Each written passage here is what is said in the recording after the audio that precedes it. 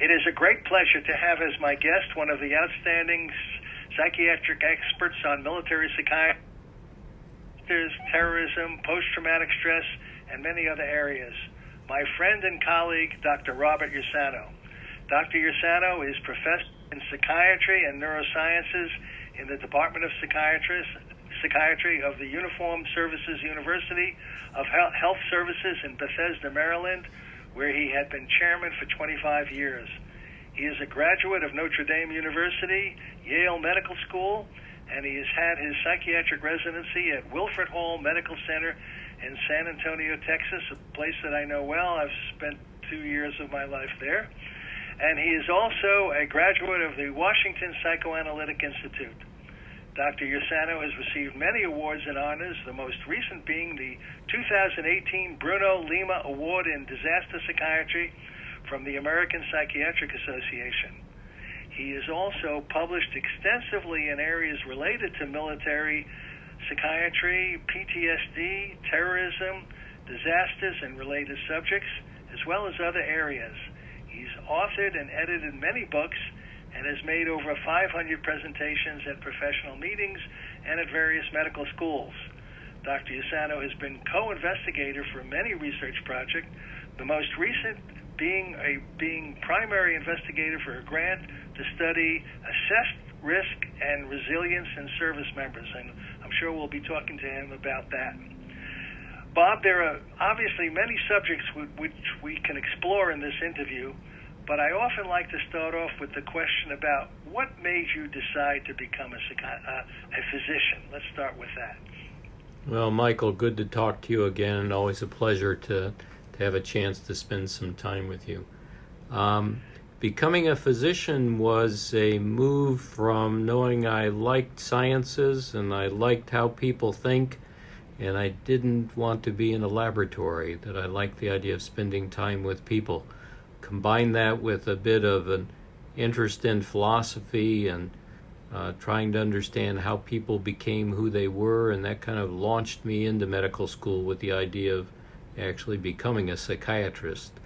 Although that wavered a bit as I thought about other areas like primary care and ophthalmology and OBGYN, I ended up, as soon as I hit the wards on psychiatry, I knew that's what I liked most, and that began a long career. Great. And what were the circumstances that made you choose a career as a military physician? So part happenstance and part perhaps deeper roots. So the happenstance is the Air Force was willing to pay for my medical school, and of course medical school is expensive, so that was a primary driver of how do we make all this work. But behind that is actually that I grew up in the military. So the Department of Defense, in particular my Army, my father was an Army officer career with a very successful career, and so it was a familiar community to me and one I was glad to join. The Air Force, of course, got a lot of jokes from my father, given that he was Army, but we all survived them and had a good time. So military did run in your family? Yes, for sure. That's interesting. One major area that you've studied and have been active clinically as well as doing research has involved the issue of suicide in the military. Is the frequency of suicide in the military greater than in the civilian population of similar age people? So it's an interesting story, and of course suicide rates vary by service, and the Air Force perhaps being a bit lower than the others. But the biggest story has been around the Army and somewhat with the Marines.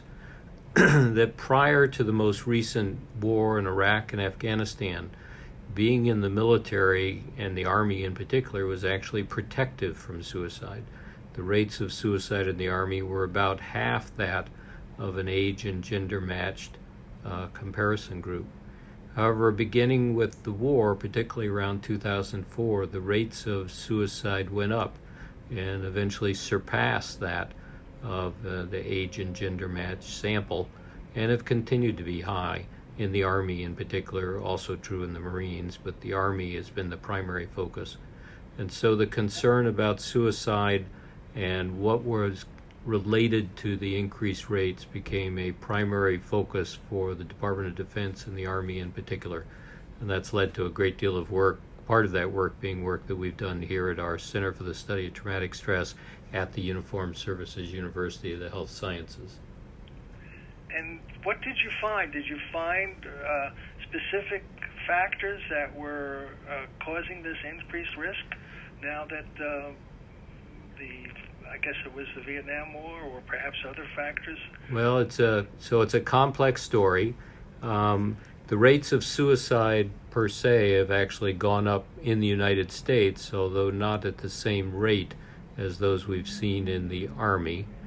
A number of factors are clear, many remain unclear. But for example, suicide rates and suicide attempt rates, and it's important to distinguish those, went up for those who were deployed, those who were never deployed, and those who were previously deployed. Why is that important? Because even that finding says that the whole story isn't just about being deployed to war. Secondly, it's important to remember that suicide rates haven't gone up with all wars. They didn't go up during Vietnam. They didn't go up during World War II. So what is unique about this war? Then the story gets more detailed and more complicated. We've identified factors that predict increased risk of suicide, factors which predict increased risk of suicide attempt, and we've examined protective factors like unit level issues, TBI as a risk factor, family violence as a risk factor, and of course the time in service and which tour of service you were on, and many other factors.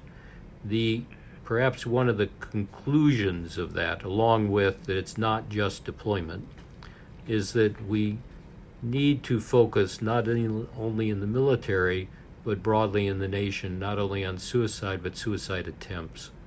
Suicide attempts are 10 to 20 times more frequent than our suicides. In the United States, there are over 800,000 suicide attempts a year. Those are more suicide attempts than there are first heart attacks. I'll repeat that one. There are more suicide attempts in a year in the United States than there are first heart attacks. So the whole problem is a national one in which trying to understand it in the military and the Army in particular hopefully will aid the military services as well as the nation. So are you saying that there's not a profile that you could make of a person in the military who might be suicidal? So it's a lot, that would be the wish, but it's a lot more complicated. So let me give you another example. We know from lots of data that predicting suicide ideation in a population, say in a city, we have reasonable predictors for, military or civilian. But if we then look at suicide ideators and we ask, and this would be the question for most mental health providers, among people with suicide ideation, who is going to attempt suicide, we have very little information, nationally or in our own studies. It's a very hard prediction to make. The only data which stands out strongly is that those with suicide ideators who have an anxiety disorder appear to be at greater risk of making a suicide attempt. But that's only one predictor. We don't have a good profile. There's a whole... That would be a predictor in the civilian population too, I'm Correct. But the challenge has been predicting suicide among those with suicide ideation. And that's a military question, a national question, and actually a global question. It has become the focus of a great deal of research. The STARS study and others include developing databases on neurobiology and possible gene studies to understand these issues. We think that much data would say that suicide ideation, suicide attempt, and completed suicide are in many ways different diseases, and they have different predictors and probably different underlying neurobiology. It's a complex web and an important one to disentangle. Well, I'm sure it's complicated, but let me just try a couple of areas to see if there's any data on it. How about enlisted versus officers, men versus women? Anything there? Sure. So enlisted soldiers have higher rates than officers, substantially higher. And men, of course, have higher rates of completion than women, but women have higher number of suicide attempts than men. Oh, that's probably true in the civilian Yes, population. that mirrors the civilian world as well. What about the actual military experience, such as combat versus not being in combat? Right. So that's a little tough for us to grab, but we can look at issues like being deployed. And when soldiers were deployed, the rate of completed suicide went up, but the rate of suicide attempts went down. And the increase while deployed was actually modest, not dramatic. That increased rate, though, stayed increased after they came back from deployment. For suicide attempts, the highest rates were actually among those never deployed, and the next highest rates were among people after they had deployed. And during deployment, suicide attempts went down. So the trajectory and the timeline is somewhat different and important to think about.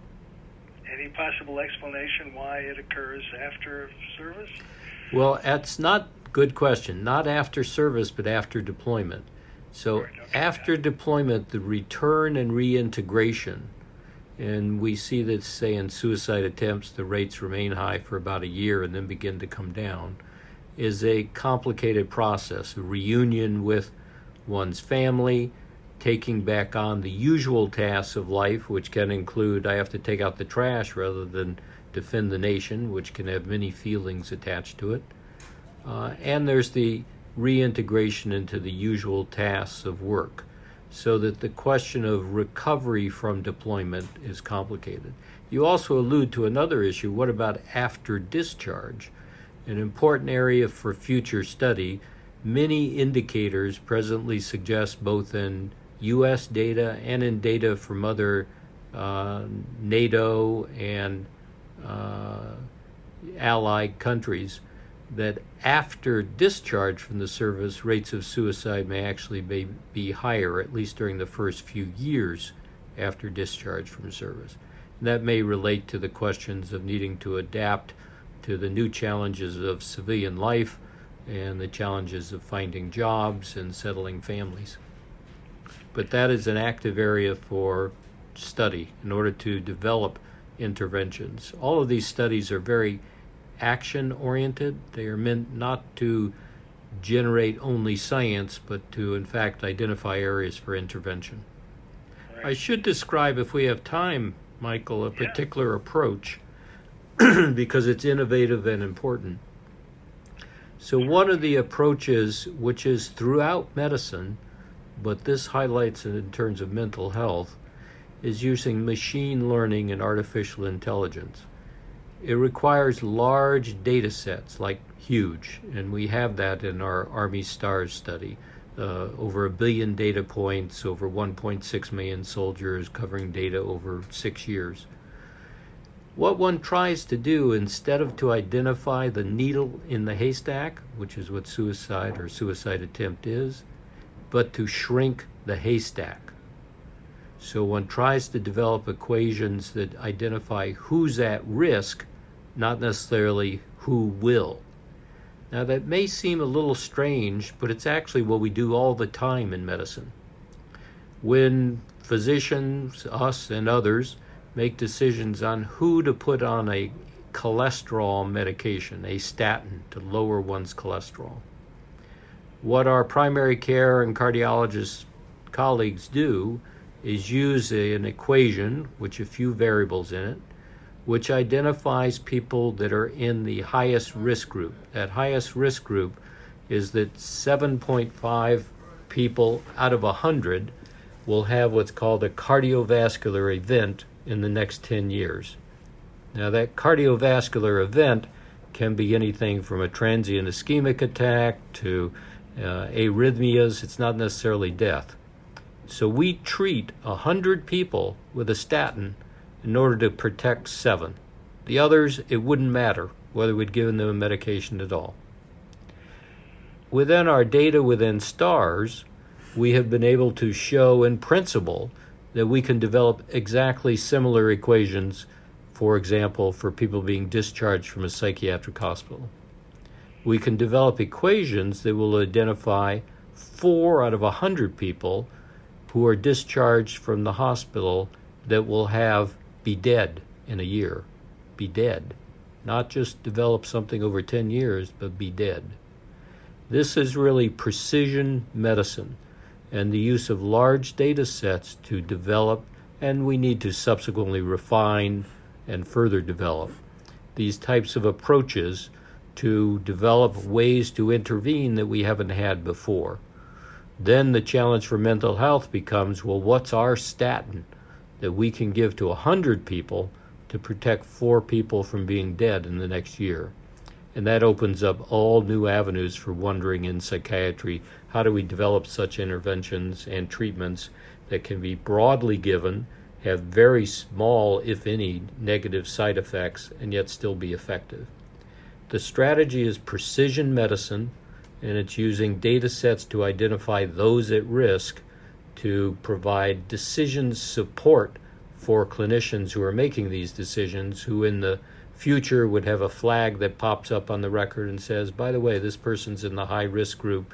You might want to, 1, double check, and 2, consider broad-based interventions to protect over the next year. It's how will precision medicine roll into psychiatry? This must have great implications for the VA, because I would imagine that the Veterans Administration would be the ones who were targeting the veterans for care, those who are at higher risk. Absolutely, and you're right on target. In fact, the VA, our colleagues within the Army STARS group who work on this part of the project have also been working with the VA, and the VA has developed similar predictive algorithms, and they have gone forward and implemented the algorithms, recognizing that they will refine it over time with identifying people and having outreach to those that are identified by these predictive equations. So they are already rolling into practice in the form of being further developed. They'll be refined for better accuracy and for better knowing which treatment to give to these folks, so it will be most helpful for them. I want to go back to one point you made earlier about the fact that there was a lowest suicide rate or propensity even in World War II veterans. I'm sure the old-timers would say, well, that's the greatest generation, we were tougher, or something like that. But what are your conclusions and thoughts about the fact that there wasn't this, the rate wasn't as high during World War II? Was it a question of perhaps we didn't measure it as well, or do you think there was something different about that previous generation? Well, it's a very good question. There is a wonderful quote from Menninger, who I believe was Surgeon General during that time, who comments about thinking we had solved the problem and we understood why. And the explanation given at that time had to do with some old concepts, although not totally off target, about that expressing aggression outward might limit the amount of aggression inward. But if that were true, we would have seen that in every war, and we don't see it. So, don't know. Certainly data collection may reflect some of that, but we had pretty good data collection in Vietnam, and we didn't see it. So different people, different time, different risk factors. Okay. Well, let's move on to a different but related subject. Obviously, working at the leading military hospital and ultimately being professor and chairman of psychiatry at this premier military hospital, it's no surprise that you are a leading expert on PTSD. So how effective is the military in identifying and treating people with post-traumatic stress disorder? So post-traumatic stress disorder, as you know well, Michael, from your own writings, is actually quite common and comes in multiple forms, from the common cold type to the ones that develop into pneumonia and truly can carry a great deal of morbidity and potential mortality associated with comorbidities with it. The vast majority of people, by the time they get elderly, may well have had PTSD, and most of them will have recovered. If they were in a motor vehicle accident, and after that motor vehicle accident they jumped when they heard the brakes squeak, and they didn't want to watch the movie on TV that was about car racing, and they took a couple days off from work because they weren't feeling as well as they wanted to, and if that persisted for a month, they would have qualified for a diagnosis of PTSD. And the vast majority of them recovered through normal recovery processes. The difficult story in PTSD has been one of identifying those with the disorder and moving them to treatment. Even in our best hospitals in the nation, we don't presently usually have screening of everyone who's been in a motor vehicle accident. And yet we know about 34% of those in a serious motor vehicle accident will develop PTSD. The best data we have, which is a bit old for the nation, says that once you've been diagnosed with PTSD, only about 60% of people ever get treatment. And of those that do get treatment, it's usually 12 years later. So it's a huge length of time. So it's within that context that the military has been, and this is true across services, but particularly true in Army and Marines where the rates have been higher. The issue has been identifying people and how to move them to treatment. And we have very effective treatments for PTSD. They're actually more effective in the civilian world than in our military-related PTSD, but nonetheless effective, both psychotherapeutically and medication-wise. Well, before you go to the treatment of it, what about the difference in the manifestations of PTSD in the military versus the civilian setting? Let's say there's a situation where the PTSD occurred after an auto accident or some other traumatic event or even a natural disaster. Mm-hmm. Would the manifestations or the treatment approach be different than the approach that you use in the military? So that the treatments are the same, the manifestations are the same. There is one new element two actually. One is called a subtype of PTSD called the dissociative subtype. And we don't know enough about that. We need to learn about it. Don't know if that's more common in civilian or military, but there's some marvelous research done by Ruth Lanius on identifying the fMRI, the neuroimaging signature related to dissociative subtype of PTSD. Can't be used diagnostically yet, but is used in research studies. So it's not being used clinically or commonly, or in the military. They don't correct. scan. They don't scan. We're not at the point where we're scanning people with this. So. No, it's a good research tool. We know which parts of the brain are changed. The hippocampus, the prefrontal cortex, and the amygdala principally, as well as now others. But it's not yet a diagnostic tool. One other element in PTSD, which has become identified perhaps because of the war, but is not unique to the military, is what's called moral injury. Moral injury, which is just now being studied more, is the sense that I did something which I hadn't done. And that can be a component of many elements of trauma exposure in terms of what one did or what one didn't do. We don't yet know enough about when PTSD is accompanied by moral injury, what that may mean for treatment, whether particular treatments are better or worse. Can you elaborate a little bit? I'm not clear on what exactly you mean by moral injury. So, give an example. Yeah, so Brett Litz has been one of the workers in this research area. So if one was involved in a firefight and one inadvertently shot a child, or if one felt that one could have saved one's buddy and wasn't able to get to them, that sense of guilt that may come in certain trauma exposures. And that has been identified as a new element for us to think about across many types of PTSD. As you can imagine, this could also be true with disaster workers, firefighters, policemen, Or even civilians where they didn't save their own child. Or exactly. And that highlights another, the PTSD, just to recall, that is highly comorbid with issues of depression and with substance abuse. So its treatment can be complicated as one tries to approach all of those elements of the disorder. And another is the feelings of grief, which in itself have to be addressed frequently when one's dealing with individuals with PTSD, military or civilian.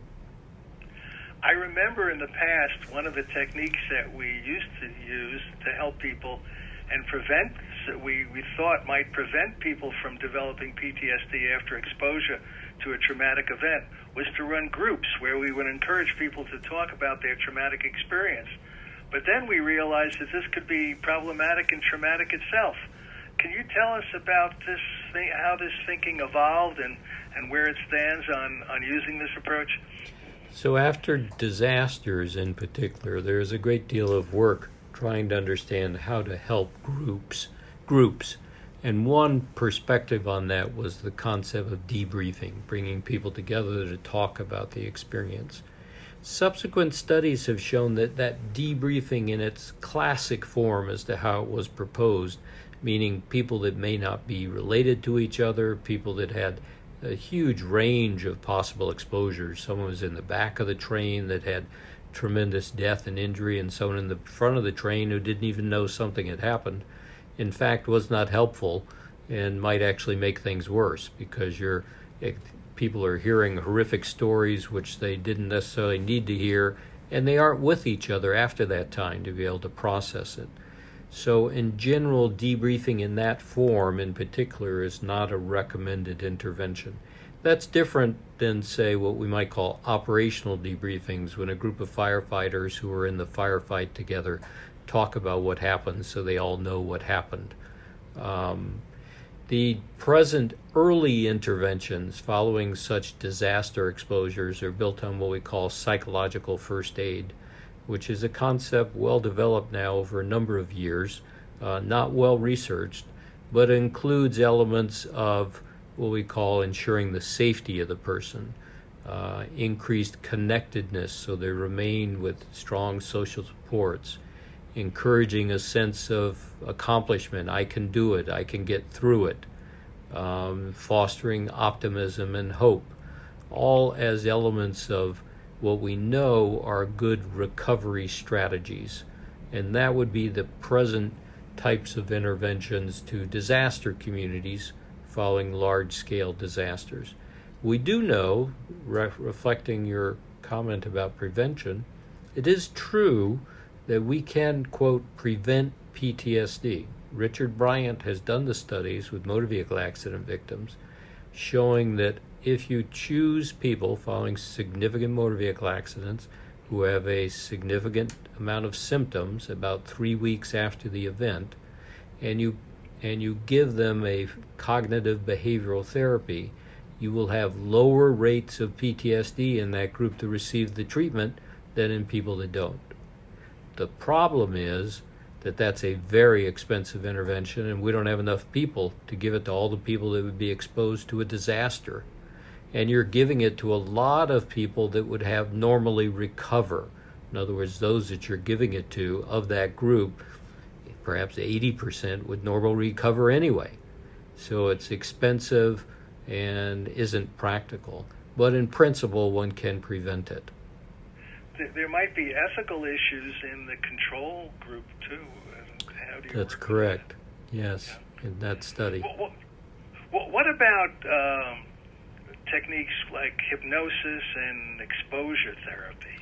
So hypnosis was a World War II technique that people thought were helpful, as well as Amytal interviews.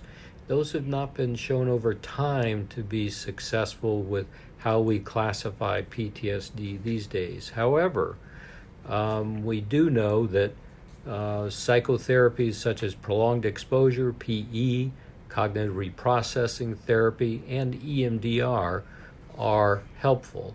EMDR is an interesting story because EMDR... Why don't you just define it in case... Yeah, so EMDR is eye movement desensitization reprocessing, and the studies done on it show that yes, people respond well to it, but what is it that's effective in EMDR are really the elements that are in CBT. They aren't related to the eye movement elements in the original belief as to what was being effective in that treatment. They're not related. It's been shown that the eye movement itself is not the key That's factor. correct. Yes. Okay. So if I'm asked by a trainee what should they learn, CBT or EMDR, I always say CBT. That EMDR is CBT plus something we know is not effective. It'd be like saying, if I take penicillin with sugar to treat my strep throat, will I get as good an effect as if I take penicillin? Yes, but you didn't have to have the sugar there. It wasn't necessary. It didn't add to it. We also have effective medications, of course. I was just about to ask about that. What about so the psychopharmacology? SSRIs in particular are effective in the treatment of PTSD. And they're more effective in the civilian than in the military, and it's unclear why that's true. The psychotherapies appear to be equally effective in military and civilian traumas, but they are highly effective.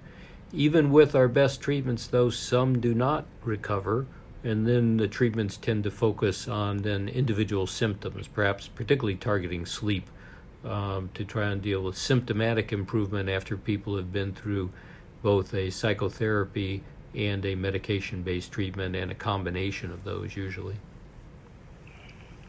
Where I'm located now in California, we've had fires and many people evacuated and traumatized by that experience. And other parts of the country, there are hurricanes and sometimes mass shooting events, etc.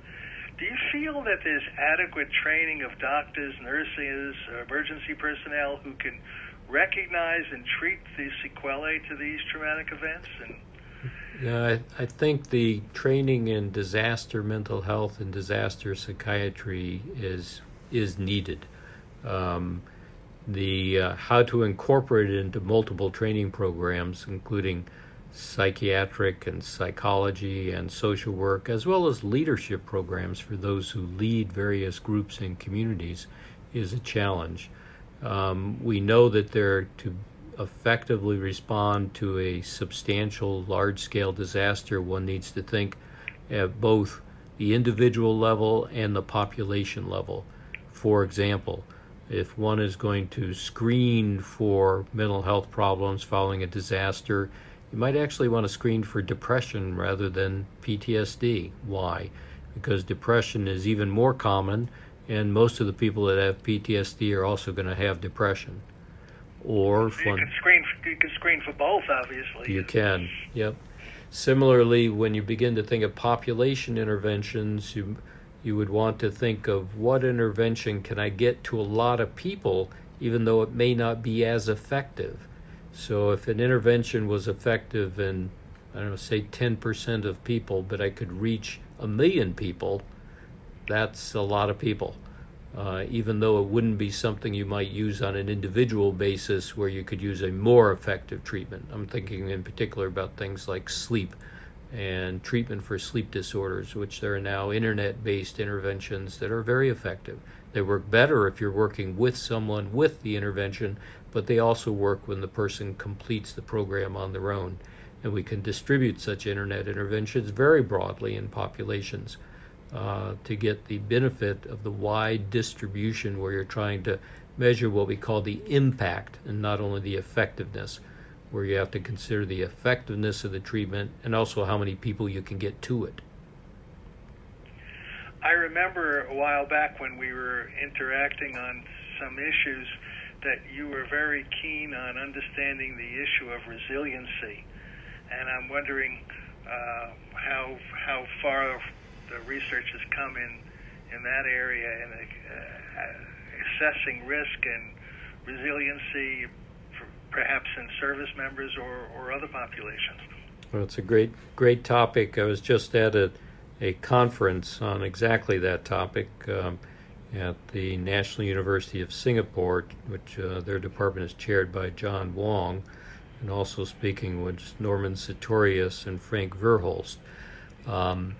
The most important part of considering resilience is to realize there's no single resilience. That the question of resilience for a person is based on what are they exposed to and where are they in their life, and what is the context. So the hope that there would be one resilience pill or one resilience psychotherapy or one resilience intervention just is not accurate. So as we need to think more about resilience, for whom, from what, and at what time in their life. Having said that, there is a lot of work at trying to identify what are resilience and preventive mechanisms that may assist in lots of populations. But you have to actually drill down and think some about what. And Michael, you may recall this one, and I still think it's very helpful. The most effective preventive intervention for PTSD from motor vehicle accidents is actually the seatbelt. Why? Well, the seatbelt, in fact, prevents people from being injured. If you're injured, you're 4 times more likely to develop PTSD. So people don't often realize the seatbelt is a psychiatric preventive intervention because it decreases rates of PTSD. So it's that kind of out-of-the-box thinking that one needs when you begin to think about resilience, particularly at the population level. Right. In other words, you can't look at or screen people and say you have a high resilience factor. I don't have to screen. I can triage you and go to the people with a lower resiliency. Right. So we have, in one study I was involved with, it was published many years ago, in which we looked at individuals who became prisoners of war in Vietnam. A small number of them were people that had been screened as best one could ever screen them for Mercury astronaut candidacy. They were chosen because of their ability to withstand stress. And yet even in that group, one of them developed a psychiatric illness, and the other ones, in fact, described, their family said that they had actually changed for the better after a trauma exposure. Importantly, there is the whole element of what's called post-traumatic growth, that trauma changes us. It doesn't necessarily have to change for the bad. In some people, they in fact use the experience to rethink about their life, to reestablish their values, and to direct themselves again towards what they want and can succeed in life with their families. Well, that's really fascinating. I know you've also been involved in another study which looked at military sexual trauma. Can you tell us a little bit about that study and the outcome and perhaps the implications of it? Right. So that study actually is back to that description I gave of concentration of risk. And it was working within the Army STARS data. And we're able to show, again in principle, because one would need to refine this and do it again and again and again, but we can identify individuals that will be victims of military sexual trauma. Now, there are interventions to train and educate those that are likely to be sexual victims as to how better to protect themselves. So we can similarly think about, should we be working in schools, in churches, in populations, in health settings, to identify those who are at risk of being victimized and better educate them how to avoid those situations, how to not be bullied, how to be able to speak for oneself and operate independently even when feeling pressured by someone. It's kind of the reverse of the way you may think of things, but it's important to think of that into the equation as well. How do we train people better to avoid trauma events that they may be particularly vulnerable to? I imagine it must be a very delicate issue to identify, let's say, service people who might be more susceptible to sexual trauma or any trauma, and tell them that they need to have some help or some awareness of this issue. Even though that might be a good idea, I'm sure it's a very delicate one. Yes, so the how one would implement such a program would require significant thinking, as you're suggesting, and that's true regardless of the setting. But we have such programs across different areas of medicine where we try to intervene even before a problem has come up. they're frequently very challenging. Everything from you have a gene for breast cancer and at high risk, to the question of you're going to develop diabetes, you need to change your diet and try to protect yourself that way. Such primary prevention strategies are always challenging both to encourage the person and to protect them, as well as to protect their rights and liberties to speak for what they would like with their life. Well, from what I know about you, you've never shied away from challenging problems. So what are the projects and the areas of interest that you're thinking about becoming involved in the near future?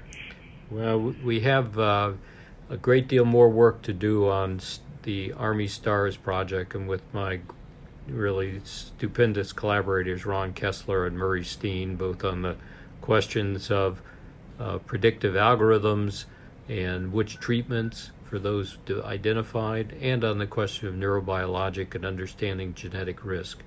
We also have been doing a substantial amount of work on trying to understand how do PTSD symptoms change throughout the day, not just once a week or once a month, and does how they change during the day or during the week help us identify other targets for treatment, and how might those be related to questions of sleep in particular, and perhaps sleep being an intervention.